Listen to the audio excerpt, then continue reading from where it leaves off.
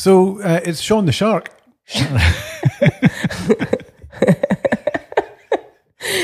We very much enjoyed the Sean Connery. And there's been a big reaction. Sure, there has. Let's never do that again. And I think you should tell your famous Sean Connery joke. I think we were just excited last time, and I know, but do the joke. There was a giddy. Okay, do the joke. Okay. Knock, knock. No. I've got to do it. I thought that was the joke. No, knock, knock. You've got to do the knock, knock. All right, okay. No, you're right. Sorry, Jules, you do the knock, knock. Knock, knock. Who's there? Sean. Oh, no. No, it's me. It is me. I see, I was right. Jesus. God, we can't even do a knock, knock joke. I was right. Let the record show. Okay, on you go. Okay. See, I was only just say knock, knock, Stuart. Okay. Knock, knock. Who's there? Sean. Sean who? No, that's Sean. Knock, knock. Who's there? Dishes. Dishes who? This is Sean Connery. Open the fucking door. Boom, play the music.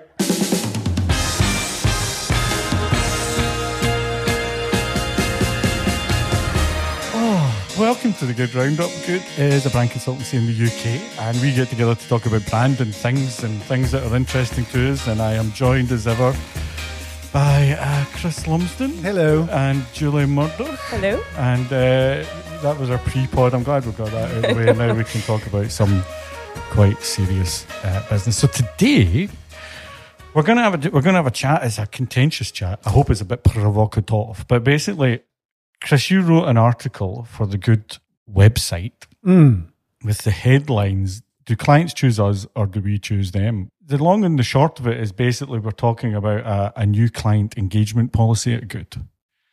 And it's caused a little bit of internal chin rubbing and scratching and soul searching. And what, can you talk a little bit more about the article and what a new client engagement policy is and why do you think we need it, all that kind of stuff? The actual thing about having that policy has been in the knocking about my head or our heads for a while. I'd written some notes on it a wee while ago after reading or rereading some stuff Blair Enns had written. And Blair Enns is, for those who may not know, runs a thing called Win Without Pitching and is a big sort of agency consultant, and we've seen him a few times and we like his work, and he's, speaks a lot of truth, I think. He's one of the two Bobs. That's right. And I'd always sort of admired it, but been too scared to kind of deal with it. But we've also done some other work recently with Rob Bonnet, Codefinery, another good guy, who's helped us helped us sort of sharpen our own sort of proposition and thinking. And key to that is about encouraging us to be more active in the engagement process. So let's take that back a little bit. So when we talk about engagement process, how is the current engagement process run just now? So how I start the article is being a little bit extreme to create a reaction. I say that the convention around hiring creative and design or brand agencies is kind of so hopelessly one-sided that it's a joke.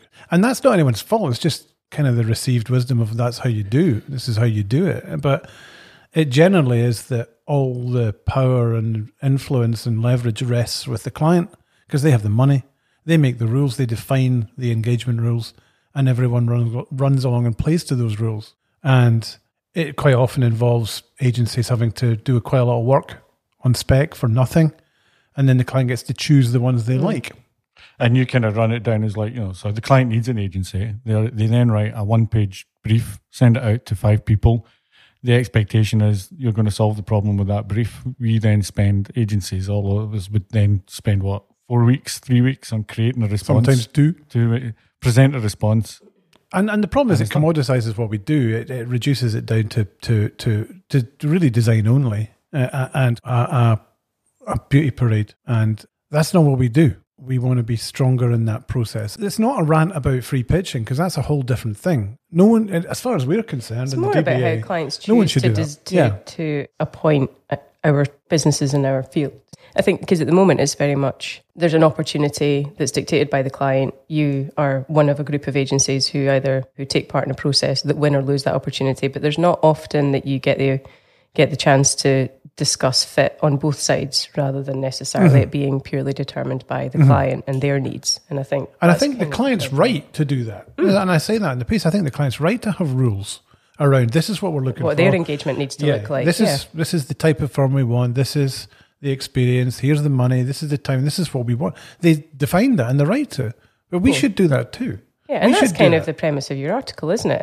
And I think, like you say, the principles that we talk about, which I'm sure we'll come on to talk about in a second, in the article aren't things that are necessarily new to us, or the way that, or most of them aren't new conversations that we've been having. But I think the decision to be quite bold and transparent with it and what we want that client engagement to look like isn't necessarily something that you see that often in our space. And what's key to it for me is linked to the work around positioning. If you're really clear about the work that you do and who you do it for, then you can have an active conversation around, is this the right fit for us? And that's what Robin was talking about, wasn't it? Absolutely. How much you commit to using that kind of positioning, those principles to inform the sales approach and inform how you make decisions about the business that you take on, and being confident about that. A lot of it does come down to confidence, doesn't it? 100%. And I think the thing that is revealing is that it actually differentiates you in that sale process to the client, I believe, because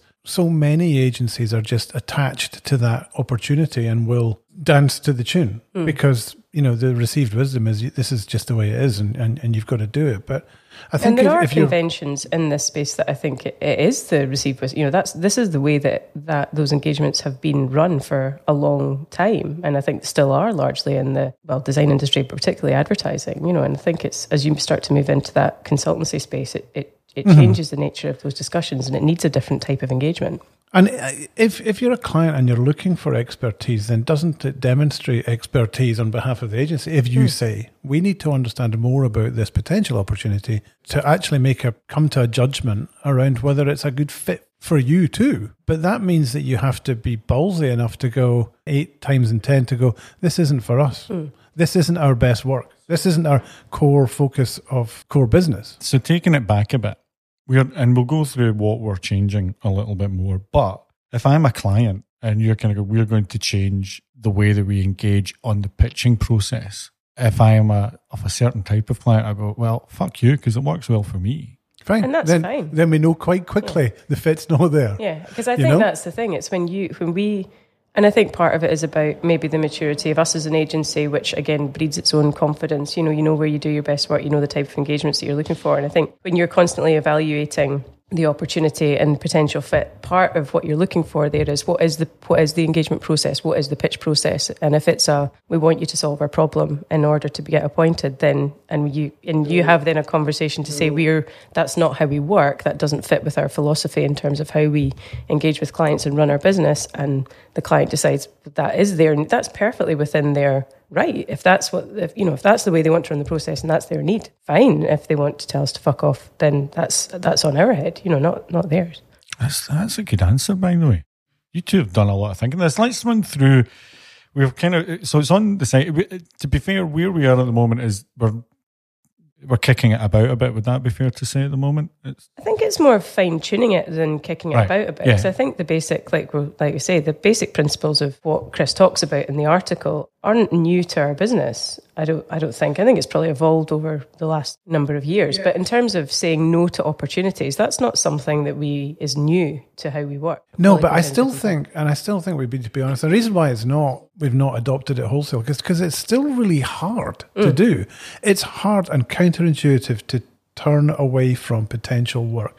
In an industry where you have very little visibility of forward work, when there is opportunity, it's hard not to become attached to it. And actually, Rob wrote about something recently. He talked about agencies have what he describes as an anxiety attachment to opportunities or clients. Yeah. And that, I think, is really interesting. And I feel that, we all do, because you almost feel like you have an obligation to participate in that for not just the client, but for yourselves, because and for the team. You're attached to it because there's a potential, but it might be big. But what we've learned over the years is that doesn't pay in the long term, because when you become attached to these opportunities emotionally, or you need it for the work, it never turns out the way you want, and it doesn't work for you in the long term. it degrades you emotionally. I think I find it particularly personally pretty hard to get over some of these things because I feel the sense of injustice around it. I think commercially it kills you because you're bleeding resource, and the resource that should be spent on fee-paying clients. And, you know, I just fully believe that in the long term, our margins will be better for it, or are better for it, and that our people will be better for it, and they'll respect themselves and their own work more in the fullness of time. But that doesn't get away from the fact that it's fucking hard. You've both talked a lot about how it's good for us as an agency. For somebody, if a client's thinking about changing this and they're intrigued, how do they sell that? And how do you push against the tide on this? I say in the article, it's one of our primary responsibilities to demonstrate to the potential clients that we take the decisions and our value very seriously, and not just for our sake, for their sake too. And by that I mean it demonstrates a professionalism around the value that we can bring and what we do. But it also lets them know that if they do become a client, we're not going to be pitching behind their back. We're not going to be bleeding their resource. I think it shows a sense of maturity and professionalism that I think is lacking in our industry. I think, and that's really the crux of it for me, I think, is that taking on pitch opportunities or engaging in pitch opportunities, which is unpaid speculative work, is one, giving away our product for free, and it's our service is our product. So if we don't charge for that, then we've got nothing. You know, commercially it doesn't make sense. We've got nothing.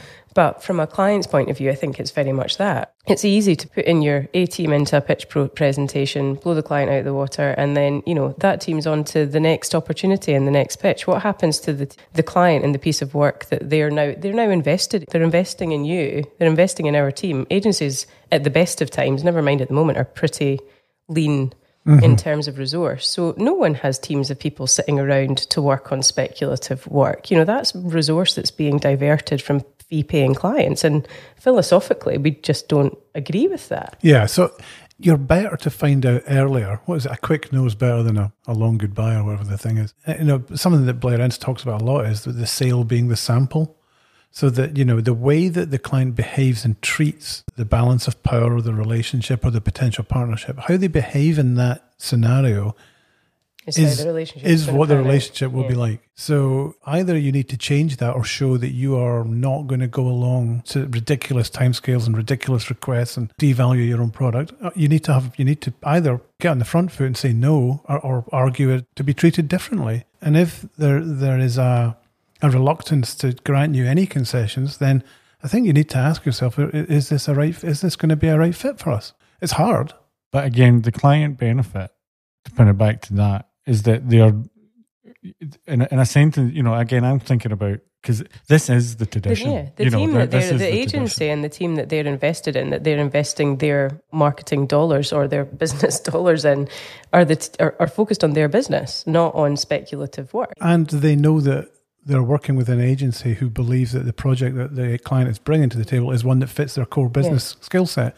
Because one of the other things we've not talked about here is I wouldn't like to be a client trying to buy services, because everyone says they do everything. And we've been in some ridiculous scenarios in the past where we've been pitching in a competitive bid situation in a brand space, and you're up against PR companies or research companies, and you're looking at the client going, what are you doing? If you're talking to a PR agency who say they do a bit of design brand, then are you getting a core discipline there? Are you getting a core skill set?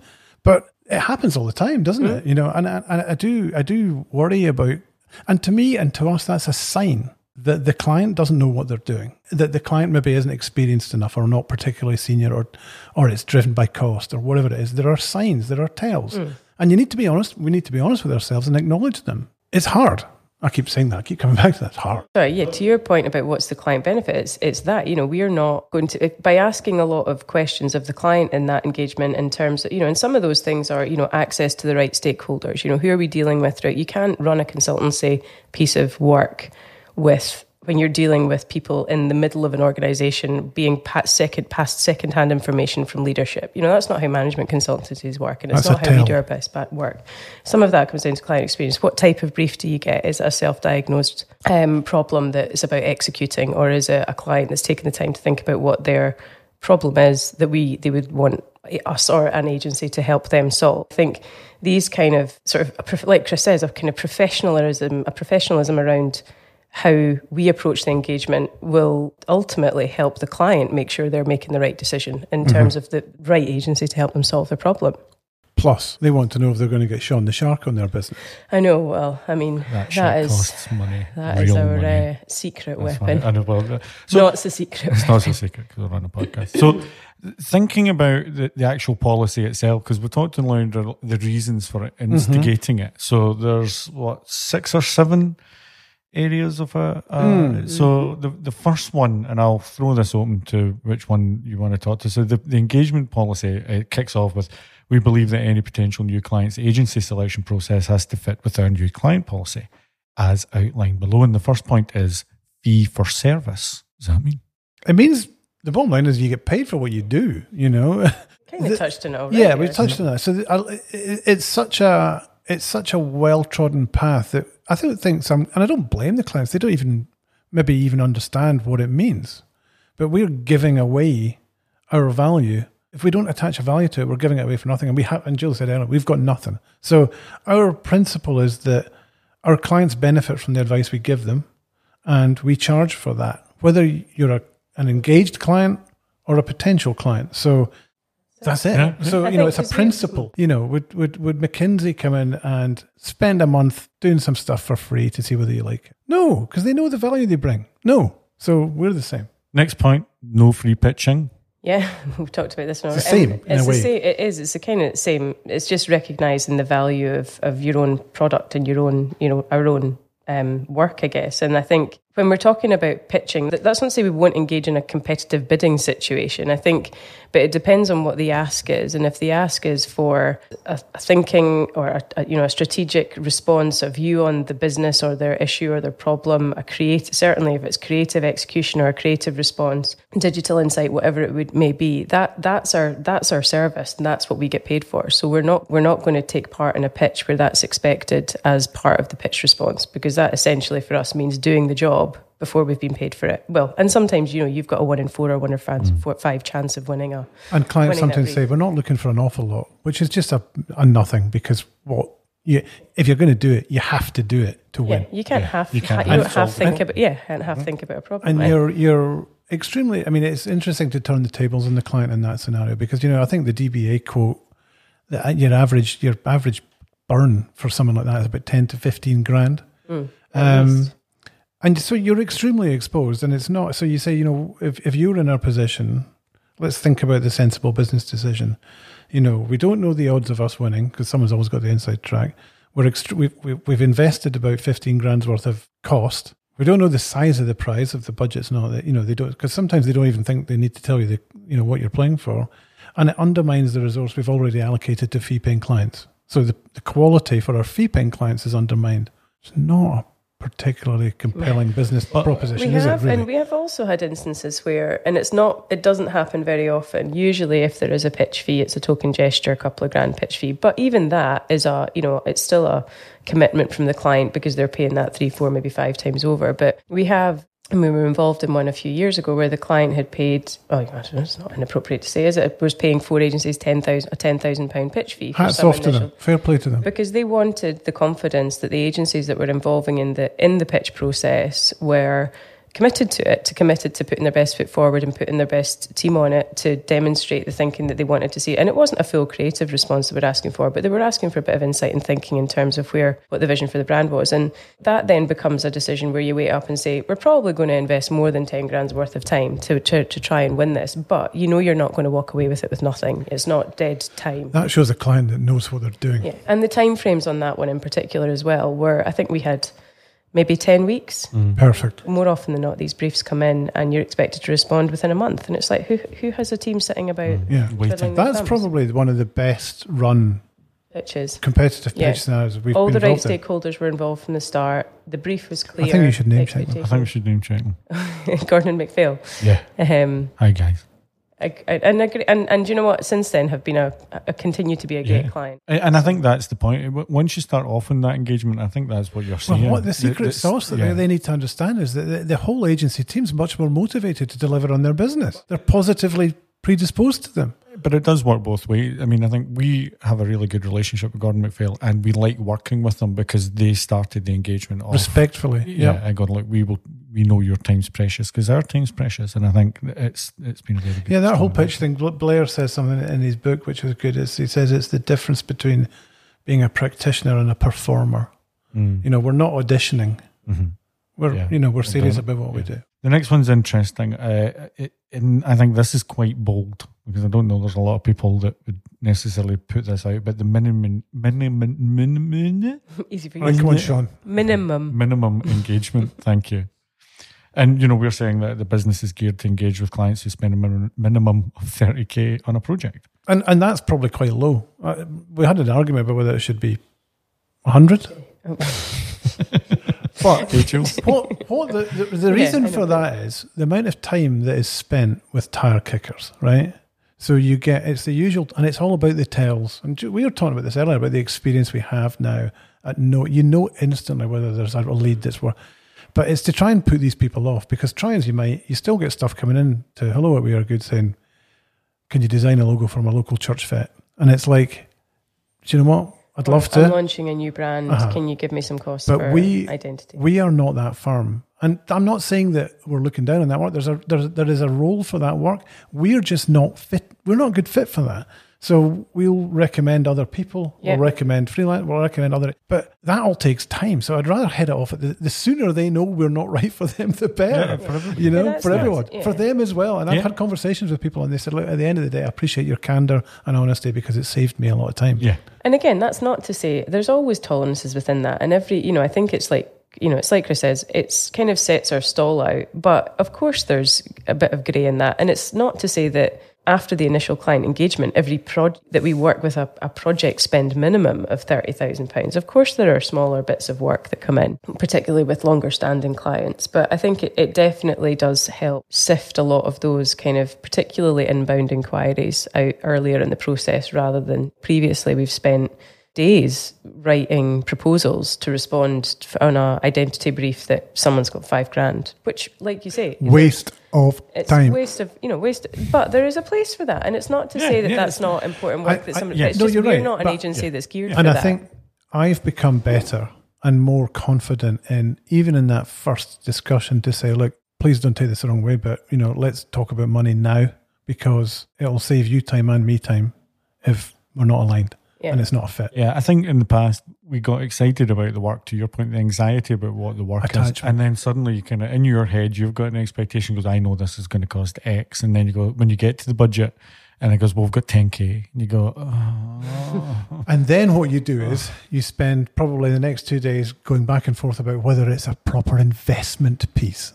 Yeah. 2 words that I fucking hate. And which is basically, let's play on our emotion about how we're attached to it to make it seem like a sensible proposition. Yeah. And then what we do is we complain about it throughout the whole process. And whose fault is it anyway? It's ours for taking it on. We've also made the mistake in the past of, along similar lines of, there's some sense of a bigger opportunity just on the horizon. And you're like, well, we'll do it for this. But then, like Chris said earlier, by that point, the nature of the engagement is set. A client's expectations are set. And so you can't turn, if you're delivering a 30 grand piece of work for a third of that, you can't then turn around and charge, 3 times what they're expecting the next time round. So it just doesn't. And we have done it. We've been, this whole policy is out of learned mistakes. Well, exactly. And that's called anchoring, isn't it? It's just it's a bias. Once you've anchored low in your pricing, you ain't going up. You can stay there.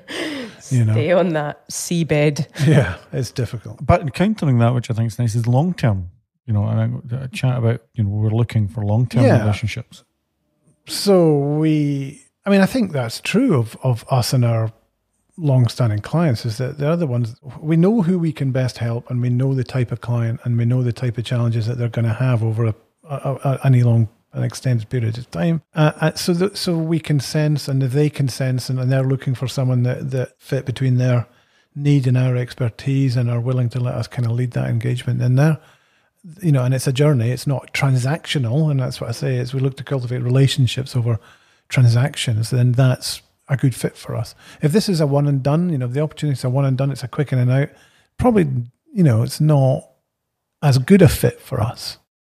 Yeah, I would agree. I mean, I think, again, there's not, and this, I don't think this is black and white either. I'm now trying to think of an example where that might have been the case. But that's not to say that we wouldn't necessarily be commissioned to do a piece of thinking around brand evolution or values or positioning or language or whatever it may be, and then hand that off to either local agencies to work with for implementation or internal teams to take forward and are less involved in the kind of execution of it longer term. But I think more often than not, that initial piece of brand work will lead to work. So those, just by its nature, it becomes a longer term client engagement. And I think that is where, it's where we're able to add more value, and it's where the client gets most value out of us. And hey, who wouldn't want to have a long-term relationship with us? I mean, I can't people. Possibly think. All it'll cost you is a minimum of 30k for a long-term. And I think the other thing, which is a slightly different point, but I think we've also had experience in the past where some of those initial brand pieces, when they have turned into sort of ad hoc projects going forward, by their very nature have become more transactional.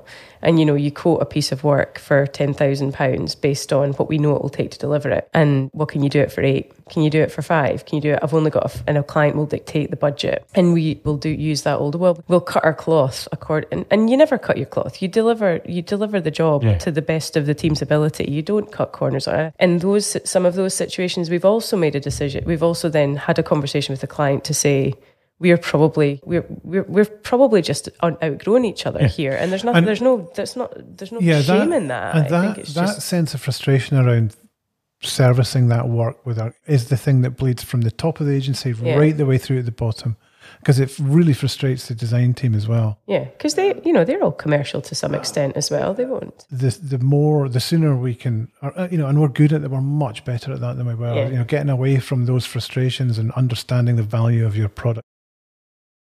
Central to that. And I think, because the short answer is, can you do it for X? Well, yeah, we can, but are we going to be profitable if we do it for X? No. And then you kind of weigh up the commercials with the client relationship and make a call on it from there, or have a conversation, and the more open and honest I think you are as an agency and they are as a client, the less painful it becomes. Yep.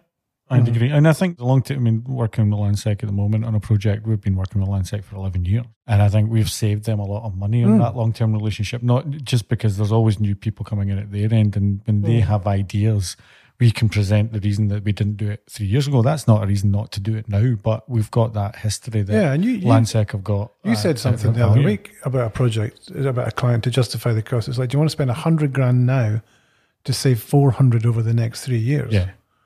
I mean, that's the types of conversation we need to be having. Yeah, and they're not transactional. Yeah, and I think the clients that we deal with, which are maybe sometimes at the transactional end, do appreciate having that conversation because it makes it easier to buy. And I think that's obviously our job.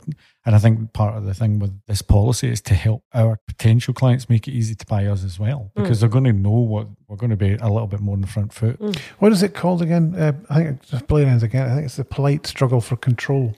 It's defined as this the dance in the engagement, because it's understanding where the power actually does lie. Yep. And just because we're the one that take the money from the client in the end doesn't mean you have no power in that engagement. Yeah. I think as your power is walking away. Yeah.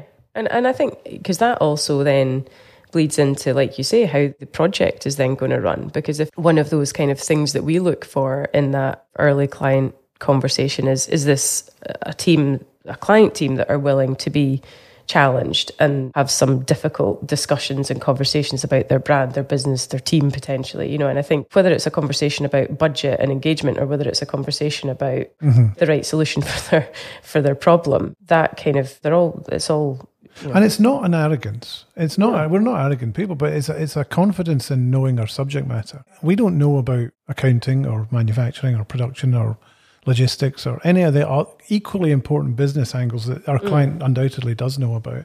But we do know about our stuff. Yeah. So we need to lead that. You need to let us lead that. Well, that leads us beautifully on to our next point, which is on the principles, which is core skill set. So we've done some work on this recently, haven't we, in terms of helping to sort of fine-tune where we play best, I guess, where we do our best work. And that's around this kind of helping complex global companies rethink their brand for a digital-first world. If the opportunity fits that broad descriptor of the client and the opportunity, then another tick in the box for fit, right? if it's a big, and yeah, there might be a question, maybe global should be in brackets, but big organizations that have sort of complex brand challenges, and some of that is inevitably snarled up in the digital manifestation, then we are the right firm for them. If it's more around, and there was one we walked away from a couple of weeks ago, Jules, which was, it was presented as that type of challenge. And we had our noses up and we're saying, this sounds like a good fit. Let's have a further conversation. But when we challenged them on some of the stuff Jules talked about earlier about, so are we talking to the senior, presumably we're talking to the leadership. This is an important aspect for the leadership to streamline the brand and what that's going to do for the business. We were met with this is living with us at the sort of middle level. And actually the senior team aren't particularly keen on it. Behind it, as an initiative. And we walked away from that one. Yeah. Because that's no good will come of that, and we can't do our best work in that scenario. So it's that sense of just ticking that box. If it plays to our core skill set, then let's stick with it. But if it doesn't, let's see why, and let's walk away from it. So there's another couple of things here about proposals where you can email Chris to ask more about proposals and rate card reduction. Well, the proposals ones, just want to pick that one up because I think it's also interesting. What's a proposal? Someone might say, well, what's a proposal? And I guess, I put that in there because I think it's important that somebody's able to write down what they believe their business challenge is.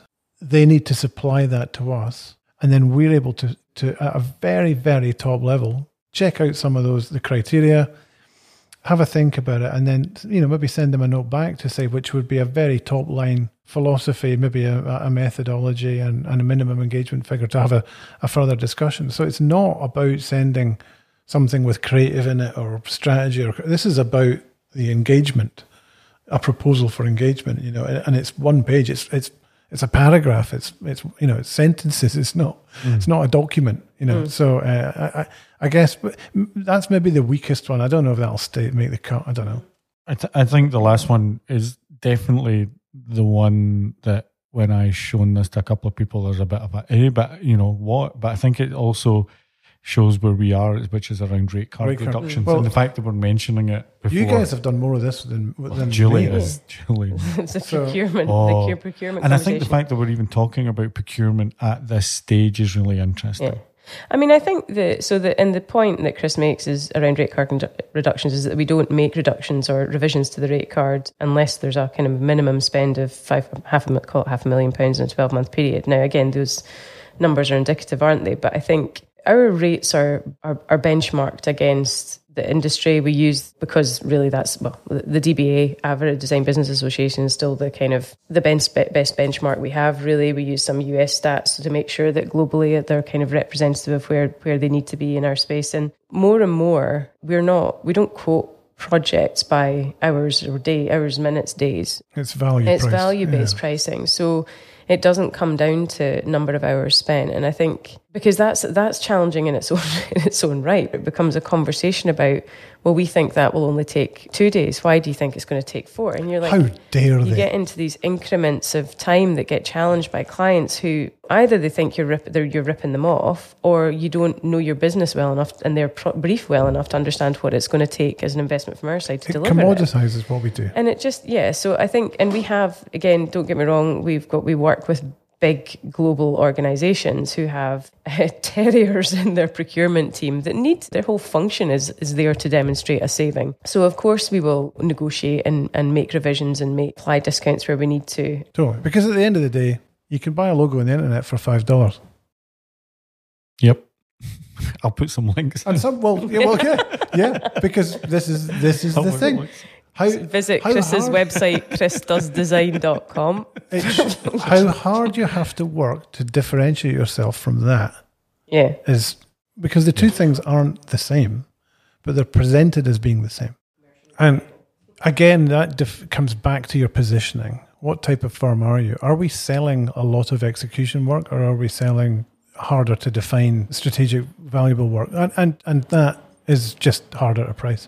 So so where are we with this? Well, you put something in the blog, and I think at the moment what we're saying is, and I think you acknowledge the fact that in black and white when you read it, it does read a little bit presumptuous. I do. Well, but presumptuous is maybe good. I mean, we're, you know, I think we're all getting on a little bit, and you know, more and more experience. It's like I'd rather have fewer, higher quality conversations. Let's be honest, rather than courting the world and hoping that 50% of it will come off. I think it stakes out the territory about who we are and what we're like as a firm. It talks about the work, and you know, we're very quickly able to get to value conversations. And I think at the very least, having the conversation about these 5 or 6 points or the whole philosophy of it is valuable, whether it's with a client or with ourselves. And opportunity to come in and we can look at it. We can look at it against some of that criteria and make some informed decisions. And it also, you know, it'll allow us to know when we're compromising on our professional integrity, which is important to me. I know it's not to you two, but it's important to me. Can we have a podcast about professional integrity? I could learn a lot. That would be magic. That would be great. Julie's just headbutted the microphone. Yeah. So I don't. Yeah, you're right. So the question we've got is, and we've been talking about this off air. Off air. Get you. Up throw. About whether this goes on our website. And I think it should. Yeah, I do think it should. I'd like to see it. I think it should. What I am interested in. We are probably not the right client for you. Agency for you. What I am interested in is the other side of this, because I think it's very easy for us to get into our outraged bubble. But it's not I don't think we bubble. are in an outrage It's not an outrage bubble. I'm not saying the client shouldn't do their thing. I'm saying we should do our thing. Right. And other agencies should do their thing too. And I think there's... How dare you? That's okay, not... that was a wrong choice. I'm just writing that down. Don't say outrage bubble. But I don't think we are in an outrage bubble. I do think the whole article is quite measured, and even if it provokes the right type of conversation, then it's done its job. Because of course there's give and take, and there's compromise to be had, and there's nuance within here. There always is. But I think setting out, we having a discussion about what you want the relationship to look like and what you want that engagement to look like, and that being a two-way process rather than a one-way street coming from the client, I think is a positive way to start the relationship. It's not about singing the poor wee us agency card. Or card song. Yeah, because no one's holding a gun to your head to go into these. You end up with the clients you deserve, right? If you end up, with overbearing clients that penny pinch and give you no time to finish the jobs, the only person you've got to blame is yourself, not the client. Walk away from it. What I meant to say, apart from outrage, Bob, I'll pick my words more carefully, is we have been talking about it within the four walls. I am interested to open that out a little bit further because I'm sure there's clients who have got a view on it, and I'm sure there's other agencies. I would not really bothered about that. This is our view. It's just a wee joke. Are you keen to know what they think? I think it's kind of very interesting. See, I don't know if with all due respect to all of our clients who I have a huge amount of respect for, genuinely, I don't know if I do care what they think when it comes to this, because this isn't about them. This is about, well, it is. What she said. It's about, clients don't come to us and ask us, how do we want to run this? I don't know. Maybe they do sometimes. You know what I'm trying to say. I think this is us. All the work, the work that we've been doing with Robin around kind of firming up our positioning, being kind of fine-tuning some of that stuff, and having the kind of confidence to use that to drive how we think about our sales approach, drive how we think about our new business strategy. I think, we're not looking, it's kind of on a tangent, but, we're not looking to add a client to our books every month of the year. We're looking for one or two key client engagements, the right type of fit and the right type of client, probably one or two a year, really. Now, obviously, you'll pick up other smaller bits and pieces along the way, but this is really about the kind of bigger client engagements that are the... But you're right, Jules. I don't care either what they think about it, because it is about us. It's not about them. It's not... Well... As a customer, we should probably note this as a customer me and Chris agreeing and I know that never happens. I know. As a customer-focused business, we are interested in what people. Of course, I know that's why I was a bit. So we are, of course, interested, and I am more interested than care. I'm sorry, Sean. I think you're right. I'm interested in to why has the don't start trying to dissolve your rage with the care and interest. I am interested as to why it's almost like you don't get fired for going through the IBM terrible process. So what is the shift that needs to be done? Yeah, that's a fair both point. for agents, because the more agencies that band together around this, the better the work would be for everybody. But that's not our job. That's the DBA's job. That's a trade association. But I am still nevertheless interested in what the resistance is internally, because it would help us prepare any kind of thing that we go into to kind of go, I am interested now. It's just the care about kind of going, why is this so hard for you guys to break out? And do you see this? Do you recognise this? And is there a but at the end? Do you mean learned behaviours? Yeah. Do you mean do they recognise the flaws in their recruitment process? Yeah. And is there good experiences going through the traditional thing where they've got the beauty pageant going on, or has there been problems with this kind of process where you get a more? Is it right to? Can you compare like to like? I'm just curious as to the impact of this. I'm not saying for a second that we don't do it. That's not what I'm saying. I am curious as to when people see it, what do they think, and what is the problem that they've got to address internally? Generally, when it's seen, or when you get into a conversation like this with a prospective client, it's too late. Yeah. They've already gone to market, or they've already engaged the process with 3 or 4 other firms. It's unusual for things to change at that point. But I do think it's, I think what you're saying is what is it that drives the conventional wisdom, and how do you change that on the client side? This sounds eminently sensible. Well, the reality to that is I don't know, but I do think that clients enter these tasks thinking they know more about the process and understand more about how to do this than they actually do. They don't have an awful lot of experience in it, and therefore are more likely to adopt the conventional received wisdom around, you just run a pitch, find a supplier, run a pitch, without actually picking apart and thinking about what are the issues with that. It's quite an intellectual exercise, isn't it, to unpack it all. I think that's what I'm interested in provoking. I think when we do talk to people about that, I've never had anyone. We've agreed to disagree, and people always respect your position on it. It's back to the kind of who are you dealing with in that process? Who's driving the initiative in the business, whatever it is? Because if it's being led by a head of marketing or a CMO or a CEO, then chances are the opportunity to have this conversation may well result in a different outcome. That you do have the opportunity then to take the conversation down a slightly different track. But the brand managers, who are the budget owners, don't have the authority to say, we're not going to do it that way this time, because the business dictates that they do it differently. Yeah, so true. It's just, it doesn't always it's not always about the individual running the process. There are also ways that, again, we've kind of tried to derail sort of pitch processes in the past in terms of having those conversations. Generally, that's easier with an existing client rather than someone that's a kind of entirely new client engagement. But I don't think there's not an easy answer to it. And I think the more of these type of conversations that agencies can have, that we can have in the industry, the better. But I don't think there's an easy fix ultimately. We are doing what we are doing, and I hope that we can come on here in another year and say that it's working. I would love people to respond to this and give us their feedback and see what they think and their experiences, good, bad, or indifferent. And as I say, I agree with you. I don't think it necessarily changes the tact that we're on, but as a wider just conversation, I'm quite interested in seeing what people think. Yeah. Our listeners. Our listeners. I'm sure my mother-in-law will be in touch. Again. Our whole 3 listeners are going to be coming. How's the 3 stars coming? Are we 3 stars? We're maintaining our 3 stars. Are we? 3.5? No, I don't. I can't remember how much we're up to now. I don't look at it. I would like people to tell a friend. I've had 2 or 3 messages in the week. We've had people saying, people that you don't. It's quite interesting. People that old clients coming out of the woodwork saying, I loved that episode about such and such. Well, share. I know. Share, tell a friend, especially something like this. And if you've got any feedback, let us know. But this closes out the 14th episode of The Good Roundup. Do it, Sean Connery.